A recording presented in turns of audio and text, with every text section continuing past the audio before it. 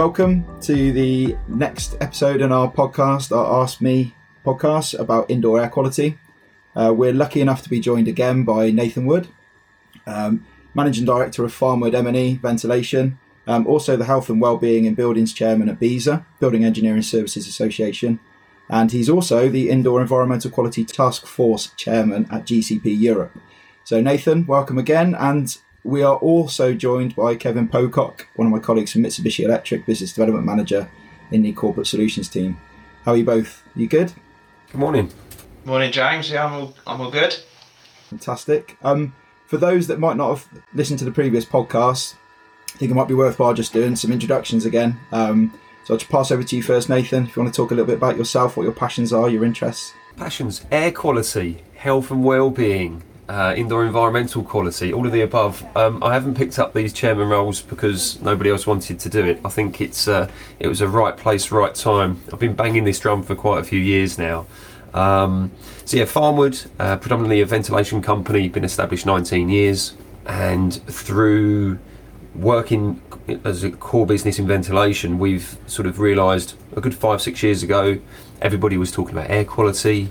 What was that about? So we've jumped both feet into that, really developed it and pushed it forward. And then this awful thing called COVID hit, and it sort of projected it into the limelight. So everybody's talking about ventilation, everybody's talking about air quality. And COVID being an awful thing that it is going to open up the doors for people to be more aware of their environments indoors. Good. And Kevin, over to you. Oh yeah, hi, I'm Kevin. I'm in the Corporate Solutions team at Mitsubishi, and I work with a lot of universities, which is one of the reasons why I'm here. They seem to be approaching us more and more about indoor air quality. I think last year when things were shutting down, we were getting a lot of calls about reopening buildings eventually and the impact of indoor air quality. I think COVID's brought it right to the front. So I'm keen to have a chat with Nathan and find out what people can do with both existing and new built buildings, particularly higher education. Fantastic. So the last time we spoke to you, Nathan, we spoke about all the problems, and we spoke about the issues surrounding air quality, indoor air quality, and kind of general environment. And today we thought we would take that a little bit further. There was so much that kind of came out of that we thought we'd then talk a bit more detail in about the solutions for the different sectors. So looking at homes, schools, offices. So did you want to talk a little bit about the solutions to actually improve the air quality in those areas? I mean, maybe if we start at home first. Obviously, a lot of us have spent a lot of time at home this year. Moving forwards, there's probably going to be this kind of hybrid role where we'll be at home a few days a week, we'll be in the office a couple of days a week. So indoor air quality is probably as important as it ever has been within the house. Yeah, indoor air quality at home is normally more overlooked than it would be at work, because your employer's got a duty of care for you whilst you're at work, and it forms a major part of the health and safety executive to ensure that you are breathing adequate air at work. However, if you're being allowed to or asked to work from home, does that duty of care then follow at home? I mean, surely you should have a DSE assessment, your desk assessments and everything else. I mean, a lot of places initially were struggling to get laptops to work from home. And yet, if you did get a laptop, have you got anywhere decent to work from it? So before, you might have been home in the morning, you leave, you do 9-10 hours out of it, and then you're back in the afternoon. However, suddenly you're spending a lot more time at home. And although you would have more control over the windows or how you go about your normal day, chances are people are a little bit more productive whilst they're at home. So in line with the NHS guidance, it's all about opening up your windows, natural ventilation, and depending on the atmospherics and the conditions, you may or you may not get adequate ventilation through natural airing. Some more modern apartments or homes may indeed have a MVHR, which is mechanical ventilation heat recovery system, or even an electrical extract fan in the bathroom, or a hob extract in the kitchen. So all of these systems, even if you're not cooking, if you put on your extract hob, it's going to draw air naturally from your building, disperse it outside, and the air is going to be drawn in from gaps underneath the doors and through the windows and other places. So even if you're not cooking or showering, just by putting these systems on, or cooking bacon like the last time you said we're not allowed. Yeah, let's not. Don't say it. Yeah, I'm Don't hungry as say it is. about bacon again, Nathan. So it will move air, and it's all about moving air within a space, which is ventilation in its sense. So if you have got mechanical ventilation systems such as an MVHR, has it been serviced? Is it operating? Is it boosting up when it should? Has it got an automatic humidity sensor? So there's lots of key points to these systems that are massively overlooked, we find. So annually you need to get your boiler serviced because there's it's gas, and this is a dark art that these skilled people have to come in and work on. Ventilation systems need to be treated with the same importance because these systems in your home have a direct effect on your health and well-being at all times. God forbid a boiler has a leak, carbon monoxide poisoning, explosions, etc. But just by your mechanical ventilation system not operating correctly can have far-reaching issues to your health over and above carbon monoxide poisoning. But you know what I mean? It's almost like people know the risks with gas and boilers. They don't understand the risks so much with the air quality within a space. Well, I suppose it's the environment you're used to, isn't it? So if you spend every day in that environment, you breathe that air in every day, you don't know anything different. So you don't know what improved air quality would feel like or how that would impact you. But I think you're right. I think people are becoming more aware of that as a criteria for a healthy life. So we're exercising more, we're eating better as a society. I think air quality is probably that next box that people need to start ticking and considering. Yeah, totally. And I think as well the whole message around well-being is taking on board that air quality message. So I've seen lots and lots of adverts where people are talking about changing bad habits. You're changing your habits of your eating, you should change your habits of what you put into your air indoors, like candles, air fresheners, etc. And the other question for me really is we're living in a smart society where everything's automated, everything's working automatically. Devices are taking on more functions that improve our life and making our life easier and making it more healthier.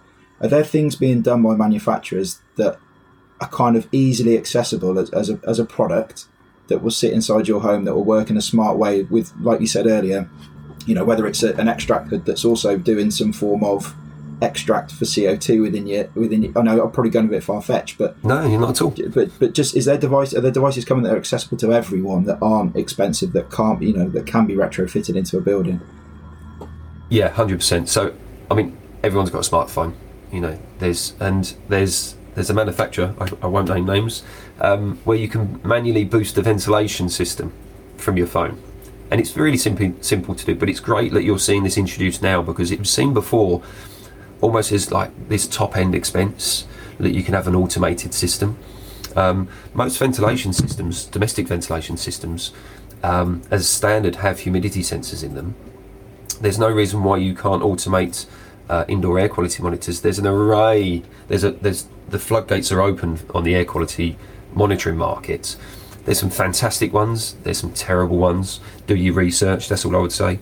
But the way in which you can interact with these sensors, even if the system is in theory dumb in a way, in a sense that it's not smart, you can buy these add-on modules that are nothing to do with the manufacturer, and then you can boost the system via Google recipes or the Internet of Things. So if you're a bit more into your tech, you might play with Raspberry Pis or Arduinos and stuff like that. Mm-hmm.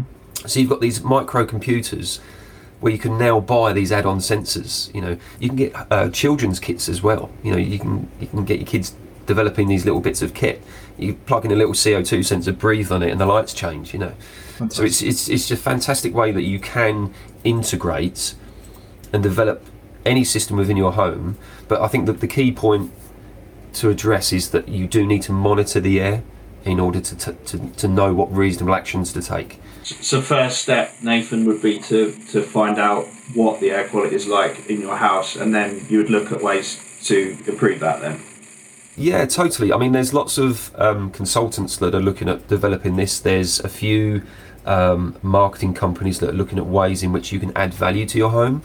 So if your home is within an air pollution area, if you can prove that you've taken measures to monitor the air and condition it in some form, whether that be heating, cooling, filtration, or ventilation, full stop.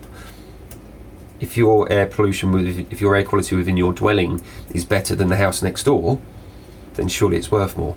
So is that coming then? So obviously we've got EPCs and things at the moment. Is that the next step that's coming on? Who looks at EPCs? Who looks at them? No one, but no one. It's a criteria, isn't it? It is. It's kind of, if you wanted to look at it, and if you wanted to, if that's something that's really important to you, the efficiency of your house. And when we say efficiency, obviously we're talking about heat losses and the way that works. Now we're talking about actually the efficiency in terms of the air quality. Is that something being developed? Yeah, I think with the EPC, it's just the time of testing whether you're buying or selling a home. I think that's the only real time that an EPC comes into play. But however, this goes more in terms of commercial properties, restaurants, hotels, universities as well, in terms of when you're allowing people into these places. So yes, your own home, you would like to think it's your castle and it's your own protective space. So that you want to know that the air within your space that you're breathing is good. But certainly, if you're going to a pub, club, restaurant, or anywhere else, at the moment it's all about outdoor dining and being outside. But as time goes on and people relax more and more, you will find yourselves more in enclosed spaces. So as you go into, say, a restaurant, why would you not necessarily only look for the hygiene rating? You would look for the air quality rating and the cleanliness. And there's lots of apps and systems. BISA and other associations are looking at promoting initiatives to drive that forward. But it's very difficult to drive an initiative without pushing a product. So I think it's all about allowing, any host of sensors, as long as they meet a certain criteria to prove their worth, that they're able to form almost a dashboard or an app. So when you go in, you can scan a QR code, or it just picks up on your phone that you're near somewhere that's got a monitoring. Would you like to tap in and check what the air quality is like? That's been bubbling away. It's definitely going to be coming, Nathan. I completely agree with you. I don't know, but the other week I got a new iPhone and I updated it for the first time. I never update my phone, like the software on my phone. And I noticed the weather app's now got an air pollution rating on the weather app. Okay. Which has probably been around for years because I haven't updated my phone, I haven't seen it. But it's just showing you can now sort of look at the air quality in a broad sense wherever you are in terms of where you're going. And I'm wondering if potentially house values and things will be starting to become affected as it comes more to the fore. That when you're selling a flat on Oxford Street, and which is one of the most polluted streets in the world, is that going to be worth less because of the air quality? And are you going to have to sort of mitigate that and do what you said? Will properties be more valuable if you've got good indoor air quality in those hotspots? Or almost if there's a minimum air quality value you have to hit. So like you said about Oxford Street, if, because it's more highly polluted there, does that mean you then have to make more adjustments to that environment to improve the quality in it? Whereas you might, someone else might live somewhere that's not quite as highly polluted, so they don't have to do as much because the air quality is good there and they meet the criteria for your health effectively. I mean, just live in the countryside as well doesn't mean that you're not going to have air pollution, because it'll more likely be a different type of air pollution, more likely to be wood smoke and farming and agriculture that cause the different issues. So although we're probably in London talking about traffic pollution, maybe a bit of these log burners and everything else, but in the countryside, without question, log burners, farming and everything else, and agriculture. So if you used to buy a plot of land and the soil was contaminated, it would devalue the property, devalue the land. So why is it any different to a house? Going back to the countryside, Nathan, I did see your posts on LinkedIn about the bonfires that were going on near where your kids were training for football, and obviously that resonates with me. Where I am, I'm out in the country a little bit more, and that's quite a common thing to see and to smell as you're kind of walking outside, is the smell of bonfires and things burning. So it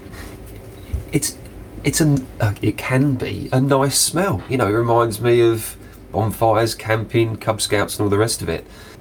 No, I mean, ignorance is bliss. Sometimes I wish I didn't know half as much as what I did. I really do, because I'm turning into that geek everywhere I go. But I've reported it to the football club.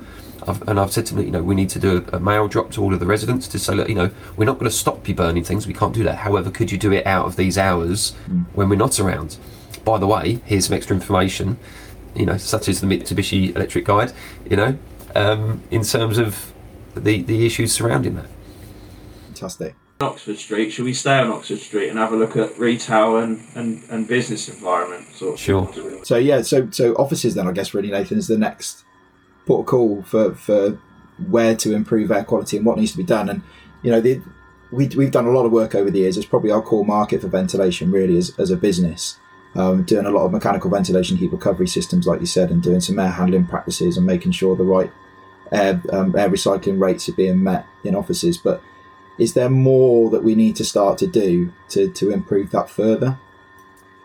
Yeah, there's a lot of increased awareness around the risk of initially COVID, but also improving the indoor air quality. So to address COVID, they're now talking about, I think it's about 12.5 litres per second per person that they're talking about now, rather than a 10 or 15. They seem to be sort of hedging their bets in the middle. So all of these systems that have been installed to date and designed and hopefully meet the criteria required, can they be ramped up, or are they working to the top of their performance curve? So we've been talking to lots of retail spaces, and they're looking to get more people into their spaces. So it's not just about surface hygiene so much and touch points. It is recognised that the primary route is airborne, even though that discussion I don't think will ever go away. So yes, you can increase the ventilation in these spaces. What effect is that going to have on the noise? Is it a sort of office space where you need it quiet? Is it a retail place where there's lots of music and it isn't going to make a difference? Can you upgrade the filter systems? HEPA filters, carbon filtration. Are there filters in there in the first place? And if there are they clean in the first place? Is it being maintained? Is it accessible? The amount of places that our team attend, you can see the units. How on earth you're going to get to them is another thing. So when these things are maintained, it's probably an annual service. In the world that we're in today, does that need to be brought forward to 3 months, 6 months? You can upgrade systems depending on what they are. You can increase the flow rates depending if there's capacity. But I think above all, we've got to look at filtration. If you can filter the air, especially HEPA and MERV filters, HEPA 13. While we're on the subject, we need to be conscious as well, if we can just put this out there, of super HEPA, like HEPA, super duper wowee HEPA. There's all sorts of variations, or HEPA-like, HEPA type. Nathan, can you just explain a bit about what HEPA is? Because I must say there's loads of different systems with filters and stuff, and I sometimes struggle to understand it. You've got me now on what the abbreviation stands for. This should be on the top of my head, but yeah, it's high efficiency particulate air. There you go. You beat me to it. But yeah, I done a really good webinar on this where it was HEPA versus UV, who will win, and I was very much firmly on the fence because a lot of the systems that we use both type of technologies, and the argument is really good. UV does work, HEPA does work, but depending on which sales team you work with is what you want to push more. Without question, HEPA filters will catch viruses, and it's not so much it's to do with the impaction of the way that the particles penetrate into a HEPA filter. So a lot of people assume that if you buy a HEPA filter, suddenly your energy efficiency is going to skyrocket. It's going to cost 10 times more to run. There are some extremely efficient HEPA filters that, if correctly designed, and if they are able to be introduced into a system, will give really, really good protection for the space. So the only thing I would stress is that ideally you need pre-filters before them. You can't just go up to a system, retrofit a HEPA filter, slide it in the unit and walk away. It's not that simple. You do need to take into account lots of different calculations for the flow rates to ensure that you're not just causing obstructions into the airflow or indeed pushing your resistances up. But they're both retrofit products, right? So you can put a pre-filter and a HEPA filter on an existing system without having to change the infrastructure that's in place. Is it a relatively simple thing to do? Yeah, sometimes you have to move the guide rails for the filters, and there was Some systems are quite tightly compacted, but that's not to say that you can't buy an additional filter box that you retrofit on the end of the supply spigot or in the intake, just as an add-on. The importance with the systems that we maintain is that when we attend and people have said, oh, we had this guy in and he's designed this system and we've installed it, you often find that they just crank the system to max. And indeed, the guidance early on was to just go to full supply air, massively dilute the spaces.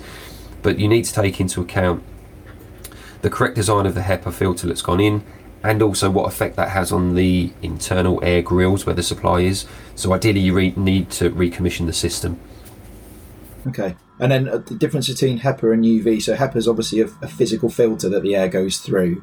And I guess UV is kind of the air passes through a UV and it kills the particles that are in it. That's the difference between the two, I guess. Yeah, it's all about UVC radiation, and there's lots of different types of UV and there's different wavelengths. There's also different applications. Historically, UV's been used quite a lot for water treatment, decontamination of coils. More recently, I'm reading up more about upper room germicidal radiation with UV. The main argument against UV is people say, it's really costly to run and you only probably get 8,000 hours burn time before it may start to generate ozone. But there's lots of different technologies out there that use them in a different way.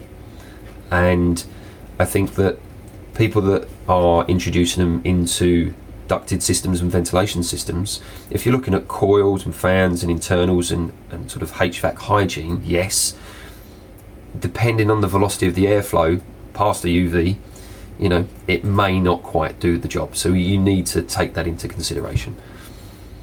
Okay, and then touched on it a little bit there. So moving forward, so we're talking about the ventilation system here. So in terms of a general air conditioning system, is there anything that can be done to that to help improve the quality of the air and help combat COVID and other viruses that are within buildings? Yeah, there's quite a few decent ionisers that are coming through, and I think ionisation gets a bit of a bad rap because it's been missold a bit. I say a bit, quite a bit overseas. Again, do the research, make sure that it's coming from a well-established company, and it's not just a white goods that's been bought in and sort of re-advertised in a sense. So there's lots of clever spin on words, but the main thing we should look for is that, yes, if we're addressing COVID and particulates in the air, what is the possible byproduct? And yes, without doubt, UV ionisation, there can be formaldehyde, there can be ozone, all sorts of secondary pollutants created. But if their lifespan is extremely short, or they're contained within that unit, then there's no danger to the atmosphere or to that space. You certainly wouldn't want to put one on your desk and be breathing in close proximity, but normally in these sort of spaces, fan core units are well above the ceiling. Retail spaces, you're talking sort of 3-4 metre high spaces. So you can look for what criteria they meet in terms of independent testing. But again, it's such a under-regulated space at the moment. Regulations are coming in, and there are regulations there. But I think because of the array of different technologies that are coming through, the people that sort of sign them off and cover them are probably overwhelmed. But without doubt, ionisation, it works. There's some fantastic white papers out there. UV, it works. HEPA, it works. So if you can combine these together, ensure that there's no secondary byproducts, why not use them? Fantastic. So kind of going into the office retail space a little bit as well, we're kind of going to look beyond the air quality of it. So in terms of the physical well-being of the people that are in that facility, is it in people's interests, I suppose, to improve the quality of their buildings to actually add value to that particular rentability? Or we work with a number of well-known property owners and estate managers and people like that, and I would imagine now they're starting to look at this really in a lot more detail to kind of make their spaces more rentable. If they've got really good air quality in that facility, they're going to get really good productivity from the people that are going into. There's going to be some really high-end clients that are going to want to take that on because it's, they're going to get more productivity and healthier people that are in it. Is that being looked at a lot more as well, within the industry? We do a bit of work with WeWork, who do offices, and they've actually got a person who's in charge of indoor air quality, and I think for about the last 5 or 6 years they've put sensors in all of their offices to actually monitor all of their indoor air quality. So it seems to me like they've got clutched onto the fact that it is going to be important moving forward, and it is a value, because they've got a whole section on their website that just explains about that strategy and all about indoor air quality, and how from everything from what cleaning products they use to how they control the air in the environment is all spoken about. So it must have some commercial value. That's great to hear, because I think there's probably sustainability teams all around the world just jumping for joy that finally they're going to be taken a bit more seriously than perhaps they were before. I feel like that was sometimes a tick box exercise. So CSOs and people like that now, where that they are being considered as important as financial officers and directors and everyone else. It's such a massive part of people's business moving forwards. Really, their vision, their goals. Yeah, I mean, reactivating spaces. You've probably had a reduced team back in the office. You're looking at getting everybody back in the office, or indeed you've had people back in the office for quite a time. How are you offering them security? Because everyone's aware and they've watched the news and they're worried about where they go, supermarkets. Suddenly they're back in an office with 100 people. What's being done?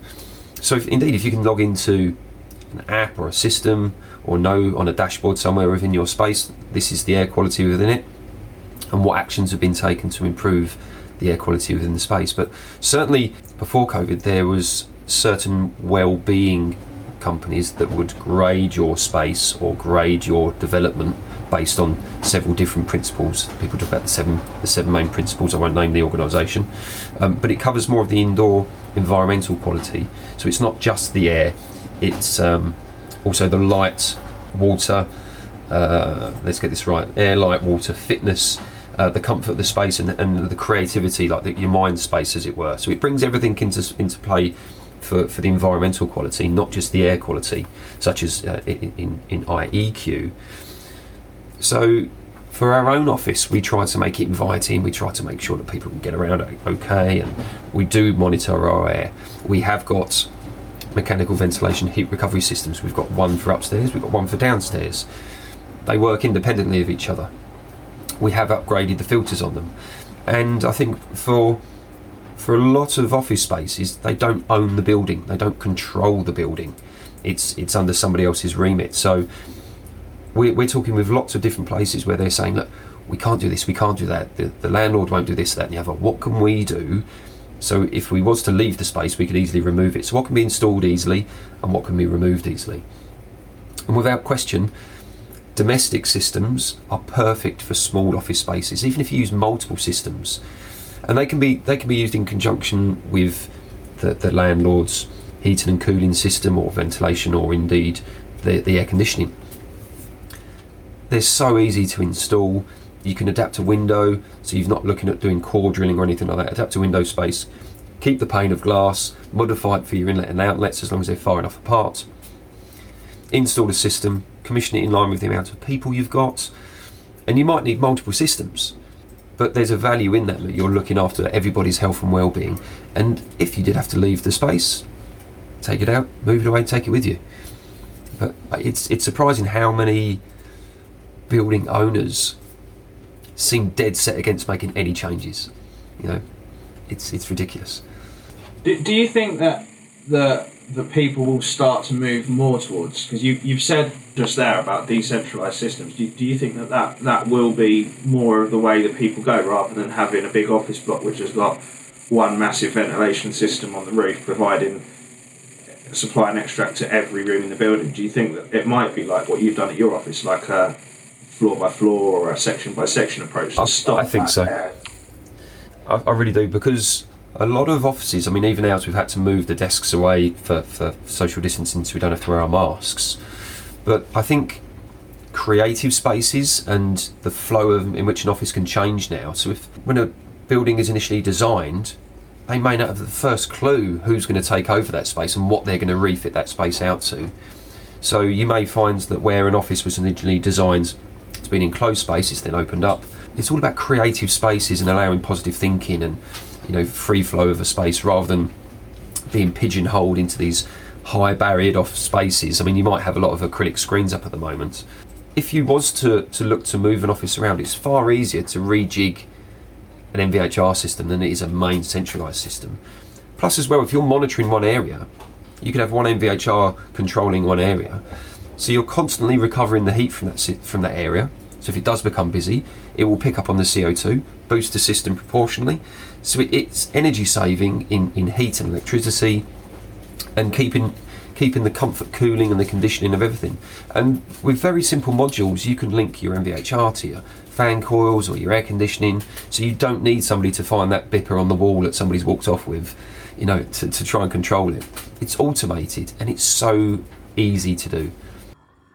So interesting, you're talking about productivity in the workplace, Nathan, with MVHR. Obviously another environment that people should hopefully work in is schools. And Kevin's got a high interest in that area at the moment with universities and even local schools that are starting to look at what they can do to improve their environments and be more sustainable. Is MVHR becoming a much bigger focus for them? Are you seeing that a lot more? Are there other things that they're looking at as well as that? I feel initially schools have just been opening windows, going for the natural ventilation route, but I feel as we carry on, hopefully the Department for Education and the government will start to look at schools a bit more closely and offer specific funding. They know what schools have got ventilation, they know what schools haven't got ventilation, and I'd like to think that they would address that. And the simplest way to retrofit mechanical ventilation systems into small classrooms is with MVHR. There's lots of different forms. There's the hybrid form to meet more recent building regulations, but with the reform of approved document F and the Environment Bill coming through, and more recently Prevention of Future Deaths report that's come off of the case from Ella Roberta and her mum Rosamond, who's been fighting that forward, there is a real urgency now and a requirement for spaces to be monitored and for the indoor air quality to be addressed. So certainly schools nearer roads and polluted areas must look to take action, but they need funding. They need this to be supported, and I feel that it's the government that needs to step in and offer that support. So if you're looking at a class of 30 children, 34 children in some instances, that's a lot of CO2 to take care of, so you do need a very good mechanical ventilation system. But in terms of retrofitting a full AHU with DX and heating and everything else, ducting it around a school, aesthetics come into play, and a lot of these academies that really do go for the mental health and well-being, which is fantastic in terms of the space and the creativity and how they are.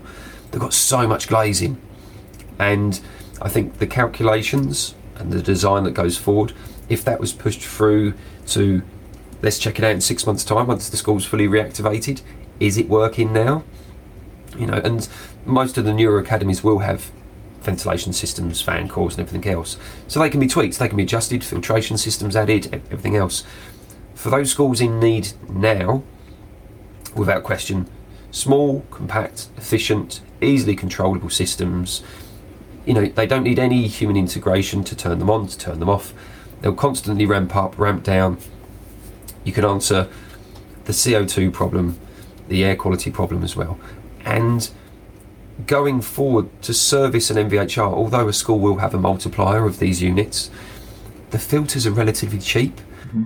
But I do feel that manufacturers could play a part in that if they know that they're supplying filters to a school or a college, whether or not there could be a VAT break or a tax break or something that comes from the government that means that schools are able to get these things for a certain portal or whatever they set up.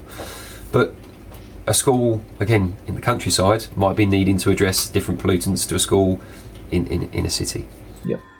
I think my kids will thank you for saying that as well, because over the winter there's been doors open, windows open, they've had three coats on.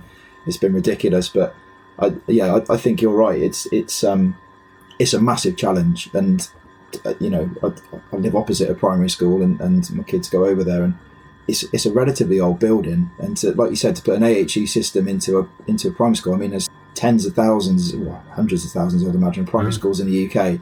That's a massive feat to do that, and they're not going to do that for a small school that hasn't got that much funding. So I think there needs to be, like you said, a lot more lobbying done with the governments and local educational authorities to start to look at health and well-being of pupils from an air quality point of view, it's super important. There's a fantastic document, I think I mentioned this in the previous report, that's the Royal College of Paediatrics and Child Care, RCPCH. It's a huge document on the effects of air pollution on children at school. Massive document, fantastic people that are all behind it. I think that'd be great if we could share a link for that, because that gives a lot of really basic information. Children have got involved in it as well. And I was just going to come back as well into the point of a lot of older buildings. How many primary schools are old sort of churches that are going to be listed? You're not going to be able to just punch holes in them. So I think English Heritage, if they're part of it, they need to have a sensible discussion as well, whether or not windows can be adapted and maybe in the future put back, rather than just saying, no, it's a listed building, you can't do it. Or it's a naturally leaky building anyway because it's an old church. But I think by addressing air quality, you'll also be looking at the efficiency of these buildings, making them more energy efficient. There's a huge drive with that as well. And whether or not that would form part of like a renovation wave in the UK, if it starts in schools, it could trickle through. Well, let's be honest, with the big push for net zero and everything else in the UK, and the targets that are being set for that, it's super important from a planet point of view, to help improve the general environment. But like you said, air quality should be tagged onto that in some way or other. But we'll lobby as much as we can, and if you can share that link, that'd be fantastic. It's probably a really good time to close on that point anyway. I want to thank you massively, Nathan, for coming on. It's been really eye-opening, educational. I've learned a hell of a lot the last 2 podcasts, so really, really appreciate you coming on and sharing all your knowledge and wisdom with us. And Kev, thank you very much for coming to support us again today, and wish you both well, and we'll catch up again soon.